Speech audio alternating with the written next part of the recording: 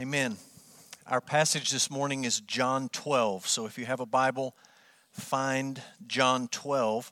Last week I mentioned to you that there's a natural break in the Gospel of John at the end of John 12 and the beginning of John 13. And we're going to take that natural break in the Gospel of John to take a break from John on Sunday mornings. At least we're going to take a break from the Gospel of John. Starting next week, over the summer months, we're going to look at 1 John. It's a remarkable, convicting, challenging book, and we're going to look at the book of 1 John week by week over the summer. In the fall, when we make our way all the way through 1 John, we're going to talk about the 7 deadly sins. We're going to talk about the fact that that's not exactly a biblical list, but all of the sins on that list are sins mentioned in the Bible. And we're going to talk about those sins, why they matter, and how we can fight those sins in our lives. Then in October, beginning of October, we'll jump right back into the Gospel of John, and we'll start with chapter 13. John 13 transitions to the last few moments, really, of Jesus' life, moments that he spent with the disciples. And so that's where we're headed next week and over the next several months. Since this is our last Sunday for a while in the Gospel of John, I thought I would remind you of the thematic verse of John's Gospel. We've talked about this verse a lot. It's John chapter 20, verse 30 to 31. I have the reference wrong. That's the reference for our passage, but the scripture is correct. Jesus did many other signs in the presence of the disciples, which are not written in this book, but these are written so that you may believe that Jesus is the Christ, the Son of God, and that by believing you may have life in his name. The correct reference is John 20, verse 30 and 31. And in that verse, John tells us, this is the reason I wrote this gospel. I'm telling you about these signs that Jesus, the Christ, the Son of God, performed, and I'm telling you these things so that you might believe. Believe in Jesus. That's something we've talked about every single week in the Gospel of John. It's something we're going to talk about this morning.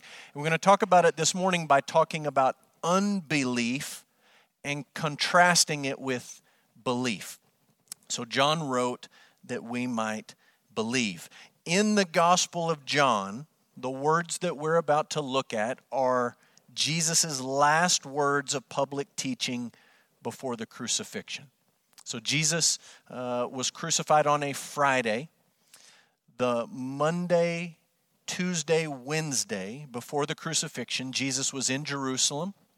He's teaching in and around the temple courts and the temple precincts. He's teaching in and around the city of Jerusalem itself.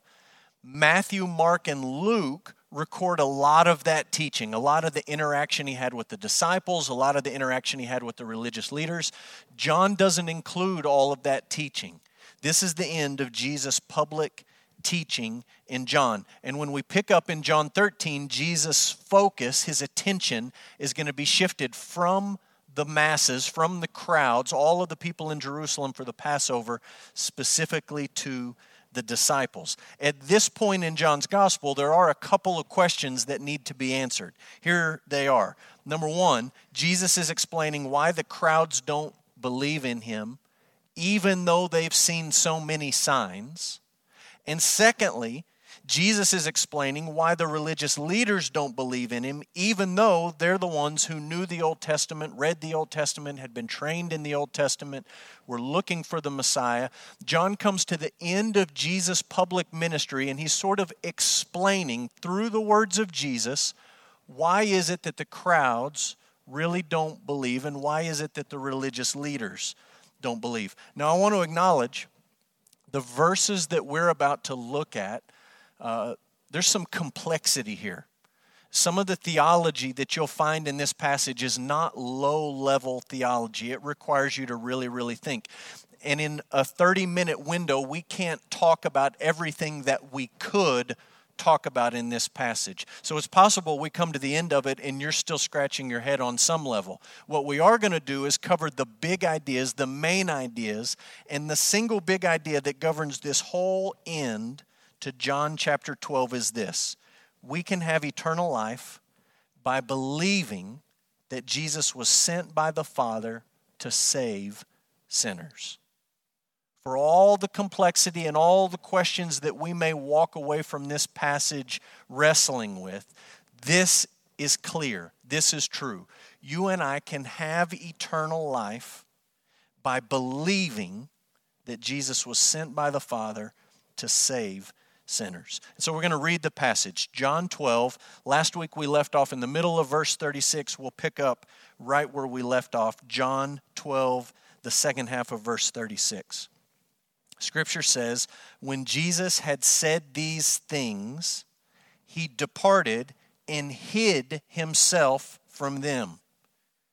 Though he had done so many signs before them, they still did not believe in him, so that the word spoken by the prophet Isaiah might be fulfilled. Lord, who has believed what he heard from us, and to whom has the arm of the Lord been revealed? Therefore, they could not believe. For again, Isaiah said, he has blinded their eyes and hardened their heart, lest they see with their eyes and understand with their heart and turn, and I would heal them. Isaiah said these things because he saw his glory and spoke of him. Nevertheless, many of the authorities believed in him, but for fear of the Pharisees, they did not confess it, so that they would not be put out of the synagogue, for they loved the glory that comes from man more than the glory that comes from God. And Jesus cried out and said, whoever believes in me, believes not in me, but in him who sent me.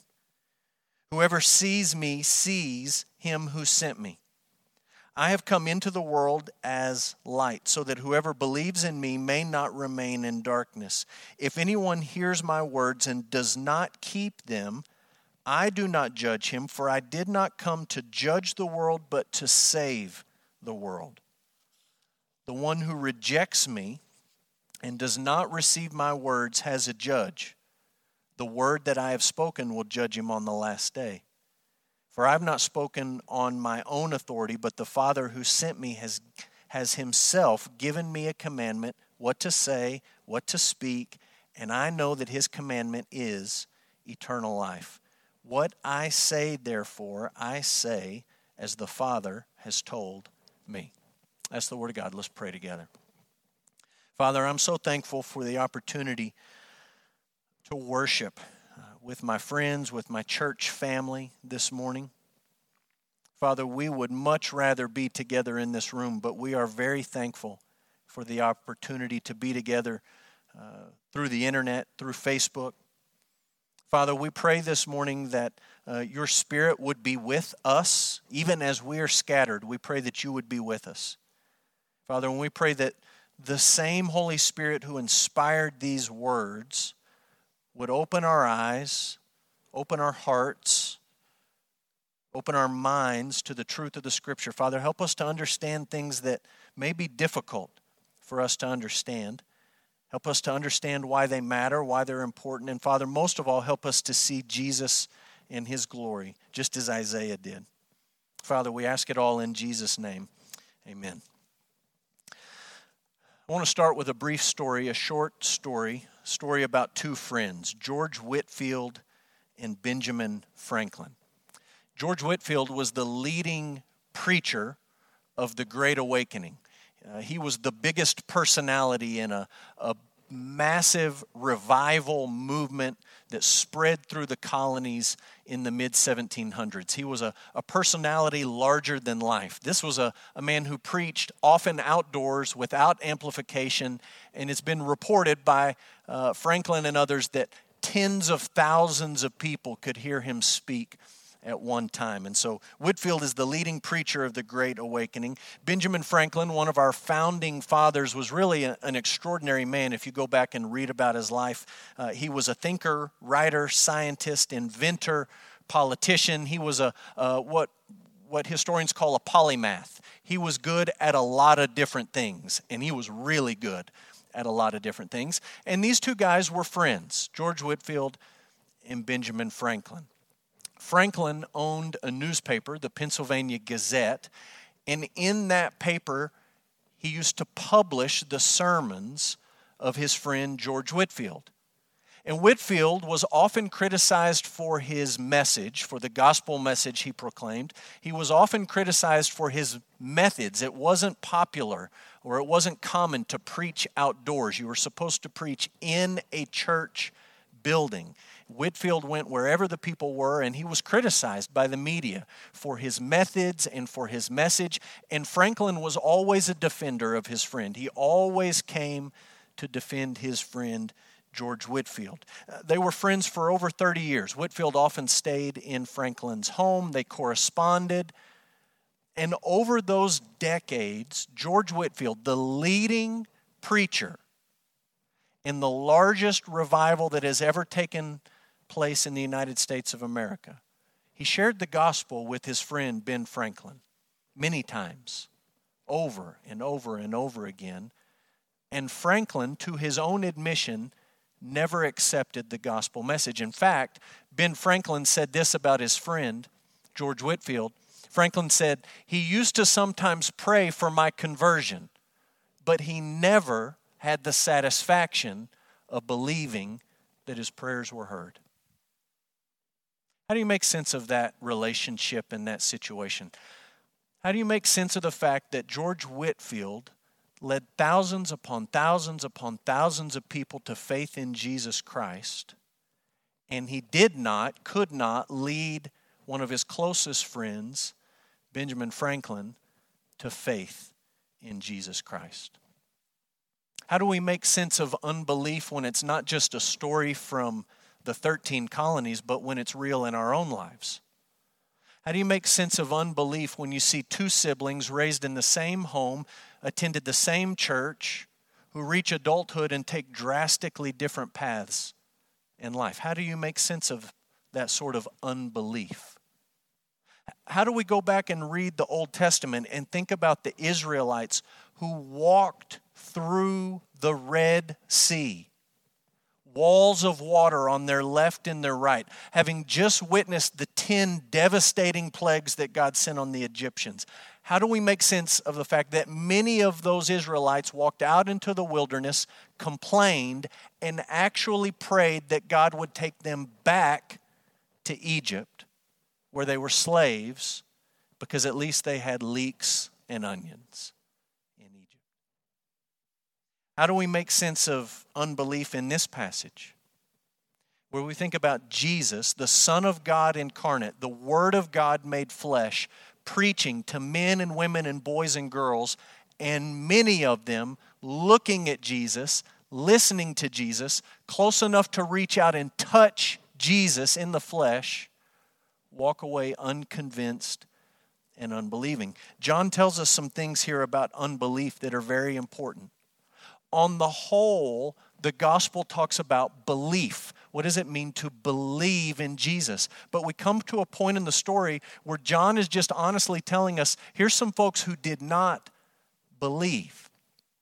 And if we're going to understand what it means to believe in Jesus, we also have to understand some things about what it means to not believe in Jesus. If we're going to understand the good news and the hope and the promise of the gospel, we've got to have some understanding, a biblical understanding of who we are left to ourselves, of the situation that we're in spiritually apart from God's grace. And so the question we're going to begin with is very simple. What does John want us to know about unbelief? And there's several things that we need to see. Here's number one: unbelief is not overcome by witnessing miracles. Many people believe that's not true. Many people believe signs and wonders will result in people trusting in Jesus. But if you look very clearly, John 12, verse 37 said Jesus had done so many signs before them. They still did not believe in him. We could talk about a number of those signs. Some you may say are more impressive than others, but let's just think about the most recent sign that Jesus had performed in the Gospel of John, the raising of Lazarus. There was a man walking around the suburbs of Jerusalem in Bethany who was carrying his own death certificate in hand.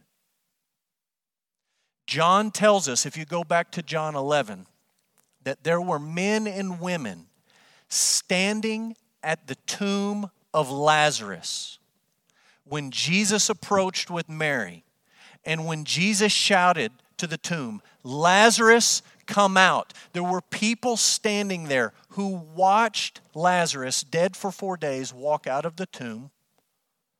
And rather than fall down and worship Jesus, they went and snitched. They tattled. They went straight to Jerusalem, straight to the religious leaders, straight to the people who hated Jesus and wanted to be rid of Jesus, and said to those men, "You've got a problem. We've got a problem. His name is Jesus." Think about that. They witnessed the miracle. John says they saw many of the signs that he had done, and they did not believe. It's no different than the Israelites. We often read the book of Exodus and we think, if I could have been there, how strong would my faith be if I could have seen the frogs rain down on Egypt? If I could have seen the darkness cover the land? If I could have walked through the middle of the Red Sea, water on each side? If I had seen those things and experienced those things, then I would have faith. Then I could believe. And John says, no, that's not really how it works. These people saw many signs. They didn't believe. Secondly, unbelief is not overcome by hearing the truth. Now, don't get me wrong. It's important for people to hear the truth, but simply only hearing the truth is not enough to overcome unbelief. Look at John 12, verse 39. It says, they could not believe, for again Isaiah said, and here he quotes Isaiah 6. He says, he's blinded their eyes and hardened their hearts, lest they see with their eyes and understand with their heart and turn, and I would heal them. That's God speaking. He's blinded their eyes and hardened their hearts, lest they see with their eyes and understand with their heart and turn, and I would heal them. Isaiah 6 is a stunning chapter. Isaiah sees this vision of the Lord. He sees this vision of God exalted in the temple and his throne and the smoke and the rumbling and the glory and all of it. He experiences God's grace. He knows that he's a sinner. He knows that he's doomed, and God comes to him and symbolically forgives his sin. And then God says to Isaiah, I need someone to go. And Isaiah volunteers, and God says, great, you're going to go, you're going to preach, you're going to speak, you're going to talk to the people. Just know their eyes don't see, and their ears don't hear, and their hearts don't work properly at all. And no one is going to respond to your message in repentance and faith, Isaiah. No one will respond. The problem for those people that Isaiah went to talk to was not a lack of information. If all they needed was more information, Isaiah could fill in the blanks and give them the information they needed. Their problem was more deep-seated than an intellectual lack of education or understanding or information. They heard Isaiah preach. They didn't respond. These people listened to Jesus teach and preach and answer questions, and they did not respond. On a normal Sunday, people sit in this room, and on a quarantine Sunday, people sit in their living rooms and they listen to what is said from this platform, and they walk away and they still do not believe. Information alone, hearing alone, is not enough. It's not enough to overcome unbelief. Third, unbelief is rooted ultimately in misplaced affection. Misplaced affection. Sometimes theologians call this a disordered love. What we're saying here is that it's not just an intellectual problem. Unbelief is actually a heart problem. It's a heart problem. Look at verse 42 and 43. Interesting verses. John says, nevertheless, many even of the authorities believed in him. You say, wait a minute, I thought we were talking about unbelief. And my suggestion to you is that John is using this term with a wink. He's using it with a certain tone to his voice. Oh, they, quote unquote, believed, all right. Here's how they believed. For the fear of the Pharisees, they wouldn't confess it because they didn't want to be put out of the synagogue, because really they loved the glory from man more than the glory that comes from God. John has talked this way before in John chapter 2. Jesus did some signs in Jerusalem, and John says many of the people believed in Jesus, but Jesus did not believe in them because he knew what was in their heart. It was a kind of belief, all right, but it wasn't the real deal. It was the kind of belief that says, hey, I might need to give a spiritual tip of the cap to this man, but it was not the kind of belief that would result in discipleship or salvation. It's a misplaced affection. Verse 42, they were afraid. Verse 43, more than what God cared about, they were focused on what man cared about. That's a kind of belief, but it's not true belief. It's not saving belief. What these men, what these women really loved was themselves and their own comfort and their own reputation. It was a foolish love. Calvin explains it like this. He says, can anything be more foolish? Rather, can anything be more beastly than to prefer the silly applauses of men to the judgment of God? In their minds, their decision to remain quiet made perfect sense. From an outsider's perspective, Calvin is exactly right. It's foolish and it's beastly. It's animalistic. This is a heart problem. It's a problem of misplaced affection. Number 4, unbelief is a problem we cannot solve on our own. We cannot solve this problem on our own. We'd like to think that we can. We like to look at people at Vacation Bible School and youth camp and Sunday morning worship services and say, all you have to do is make a decision.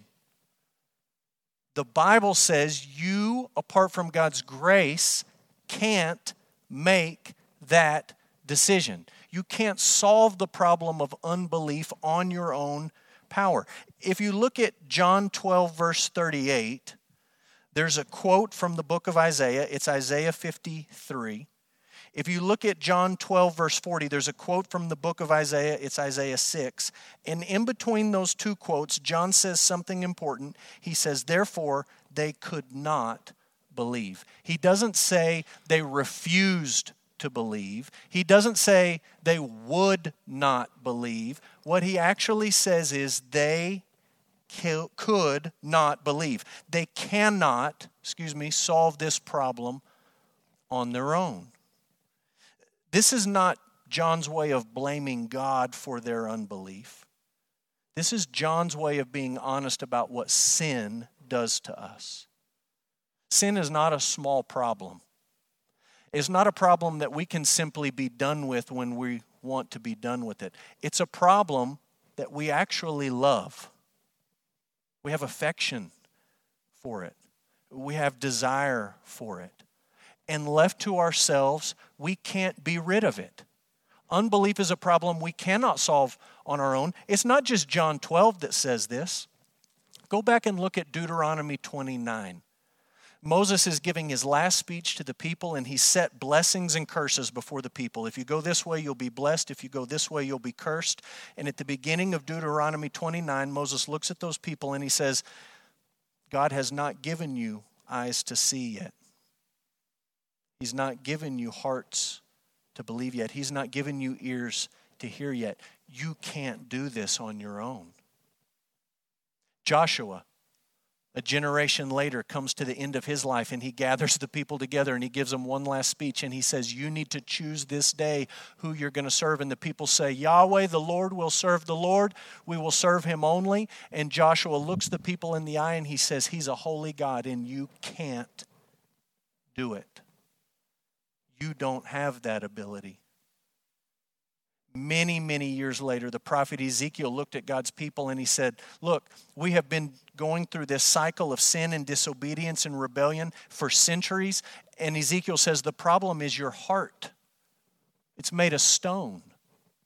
And what you really need is God to take out that heart of stone and give you a heart of flesh.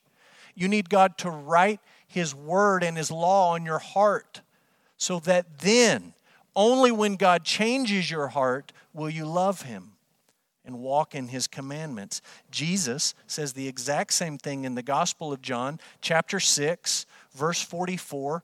Jesus said, no one can come to me unless it's granted him by the Father. Unless God's grace intervenes in your life, you can't overcome even your own belief. John 6:65. No one can come to me. No one has the ability to come to me unless the Father who sent me draws him. You read those verses, you listen to Moses, you listen to Joshua, you listen to Ezekiel, you listen to Jesus, you listen to John, and you say, well, that's not a very flattering view of who we are and what we're capable of. It's not. In fact, in John 6, when Jesus preached those things, most of the people walked away angry and disillusioned and disappointed. This is a problem we cannot solve on our own. Fifth, unbelief is not a surprise or a setback to God. God is not wringing His hands, worrying and wondering about what He's going to do in response to our unbelief. In fact, in Isaiah 6, God told the prophet, yes, you're going to go preach, but no on the front end. This is no surprise. They're not going to listen. In Isaiah 53, he talks about the servant of the Lord, the suffering servant who would die for the people. And he opens with this rhetorical question saying, who has believed this? And the rhetorical answer is no one. They'll reject him. He will reveal himself as the Messiah. He will preach year after year after year, 3 years of public ministry, and at the end of it, they'll reject him. He will be a man of sorrows and acquainted with grief. He will be the kind of man that we hide our face from, rejected by the people He came to save. Brings us to number 6, unbelief is a sin that was punished at the cross. This is Isaiah 53. The quote in John 12:38 comes from the beginning of Isaiah 52 and 53, this prophecy about the coming of the Messiah. More than any Old Testament passage, it's the clearest messianic prophecy that details the crucifixion of Jesus. It's all about the cross. In fact, some people look at the book of Isaiah, and because of many messianic prophecies, especially Isaiah 52 and 53, they say, this is not the prophet Isaiah, this is the gospel of Isaiah. It's so clear in talking about what would happen at the cross. It's a sin that was punished. That's why he came. That's why the Word took on flesh and dwelt among us and tabernacled among us. It wasn't to lead a great awakening in first century Palestine. It was to die as the suffering servant for the sin and the unbelief of God's people. It's a sin that was punished at the cross. All of that about unbelief brings us to a second question. What does John want us to know about belief? That's our problem. What is it that we actually need to believe? It's interesting if you go back and look at revivals and awakenings from church history. There have been a number of them. There have been many that were spurious and fake and short-lived, but there have been a number that were genuine and real. And when you compare those revivals and those awakenings, you see 3 common factors, 3 things that tie them all together. One is prayer. People were praying that God would do what only He could do. People were praying with humility and dependence on God. God, we cannot convince these people. We cannot argue them into your kingdom. You will have to change their heart. People prayed. Second, they preached. They preached with clarity and conviction. They did not hold back. They did not dilute the gospel. They did not preach some gospel and some pop psychology. They preached the good news about Jesus Christ crucified. And then thirdly, they called people to conversion. That is, they called people to do what Jesus called people to do: repent of your sins and believe in the Lord Jesus Christ. Those things happened over and over and over again in revivals. You see all of them in the book of Acts. The birth of the early church. What a revival and an awakening. They were praying. They were preaching. They were calling people to repent and believe. You saw it in the Protestant Reformation. The reformers, in their brokenness for recognizing their theological error and their perversion of the gospel, they prayed that God would do something in their churches and in their countries. They preached the gospel with clarity, and they called people to repent of your sins and believe in the Lord Jesus Christ. The Great Awakening. Men like George Whitefield, they prayed that God would do something in the hearts of the colonists. They preached the gospel every opportunity they had with clarity and conviction, and they called people to repent of their sins and believe in the Lord Jesus Christ. They called people to conversion. One church historian, Thomas Kidd, describes this last piece of conversion like this. He says, the core of Whitefield and other itinerant preachers' message was the new birth of salvation. They got it from passages like John 3. People had to put their faith personally in Jesus Christ to forgive them of their sins. There had to be conversion. Yes, God's grace had to go before the preaching of His Word and after the preaching of His Word, but men and women, boys and girls, had to believe the truth about Jesus and turn from their sins. They had to be converted. John says something similar here about belief. What does it mean? What does John want us to know about true saving belief? Number one, belief must be centered on Jesus. When we tell people to believe, we're not just saying, do you believe, would you believe, please believe that there is a God. We're saying you need to believe in Jesus. The truth about who He is and the truth about what He accomplished on the cross. Jesus says this is pretty clear. Verse 44 and 45, whoever believes in me, believes not in me, but in Him who sent me. And whoever sees me, sees Him who sent me. Jesus, in this passage, is essentially saying, if you want to come to the Father, it must be through me. He sent me. The Father sent me. And if you want to know Him, you have to know me. He says the same thing at the end of our passage, the end of John 12, verse 49. He says, I'm not talking on my own authority. The Father who sent me has Himself given me a commandment. He's told me what to say and what to speak. His commandment is eternal life. And what I say as the Father has told me. If you want to listen to the Father, if you want to know the Father, it must be through Jesus Christ. He sent the Son. Accepting the Son means you accept the Father. Rejecting the Son means you reject the Father. That means you and I have no time for vague, vanilla, generic conversations about God just out there as a higher power, as some sort of unnamed, unknown deity. That's not saving faith. That's not truly believing. True belief, saving belief, is centered on Jesus. It's focused on Jesus. Secondly, belief saves us from judgment. That's the consequence. That's the right punishment of our sin and our unbelief, is the judgment of God. And Jesus talks very clearly about it. Verse 46, He talks about if you believe, you will not remain in darkness. You're already in the darkness, left to yourself. If you believe, you can come out of the darkness, but if you don't believe, you remain right there in the darkness. Verse 47, He talks about, now I'm not here to judge, I'm here to save the world.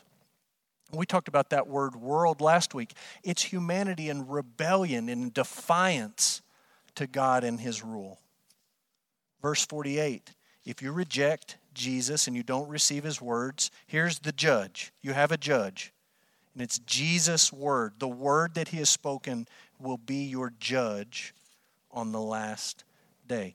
Jesus is clearly talking about judgment for unbelief. Going back to the Great Awakening one last time, if George Whitefield was the leading personality and the most popular preacher, then Jonathan Edwards was the leading intellectual, the leading theologian. Edwards was a pastor and an author, and he invited Whitefield to preach in his church on a number of different occasions. A few weeks ago, on a Sunday morning, we actually talked about Jonathan Edwards, and we talked about his most famous sermon, a sermon that he titled, this is the short version, Sinners in the Hands of an Angry God. Just the title makes us uncomfortable in 2020. I mean, can you imagine? Welcome to the live stream this morning. We're so glad you're joining us. We hope you'll consider our church. This morning we're going to talk about you, a sinner in the hand of God who is angry with you. It just doesn't roll off the tongue in 2020. People hear that sort of stuff today and they say, man, that sounds harsh. Sinners in the hand of an angry God. I mean, that's the kind of thing that people today say, okay, boomer, whatever you say. That's old school stuff. That's 1700 stuff. That's those Puritans and all their negative, bad hellfire and brimstone teaching. And look, you can say it sounds like whoever you want to say it sounds like. If you read the Bible, it sounds like Jesus. He talks about judgment. And when he talks about sin and unbelief, it's no light, joking, trivial thing. It's a weighty thing. Jesus talks about judgment regularly. He confirms what the Bible says, that there has been a day fixed, and on that day God will judge the living and the dead.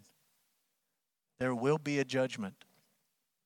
Left to ourselves, apart from God's grace, that is a day that will not go well for us, because sin and unbelief are problems that we cannot solve on our own. But Jesus holds out hope that the Father who sent him will also send his Spirit to draw people to the cross. And here's the promise of our passage. It's the promise of John 6. It's the promise of the Gospel of John. We can have eternal life. It's been secured. It can be ours when we believe that the Father sent Jesus to save sinners.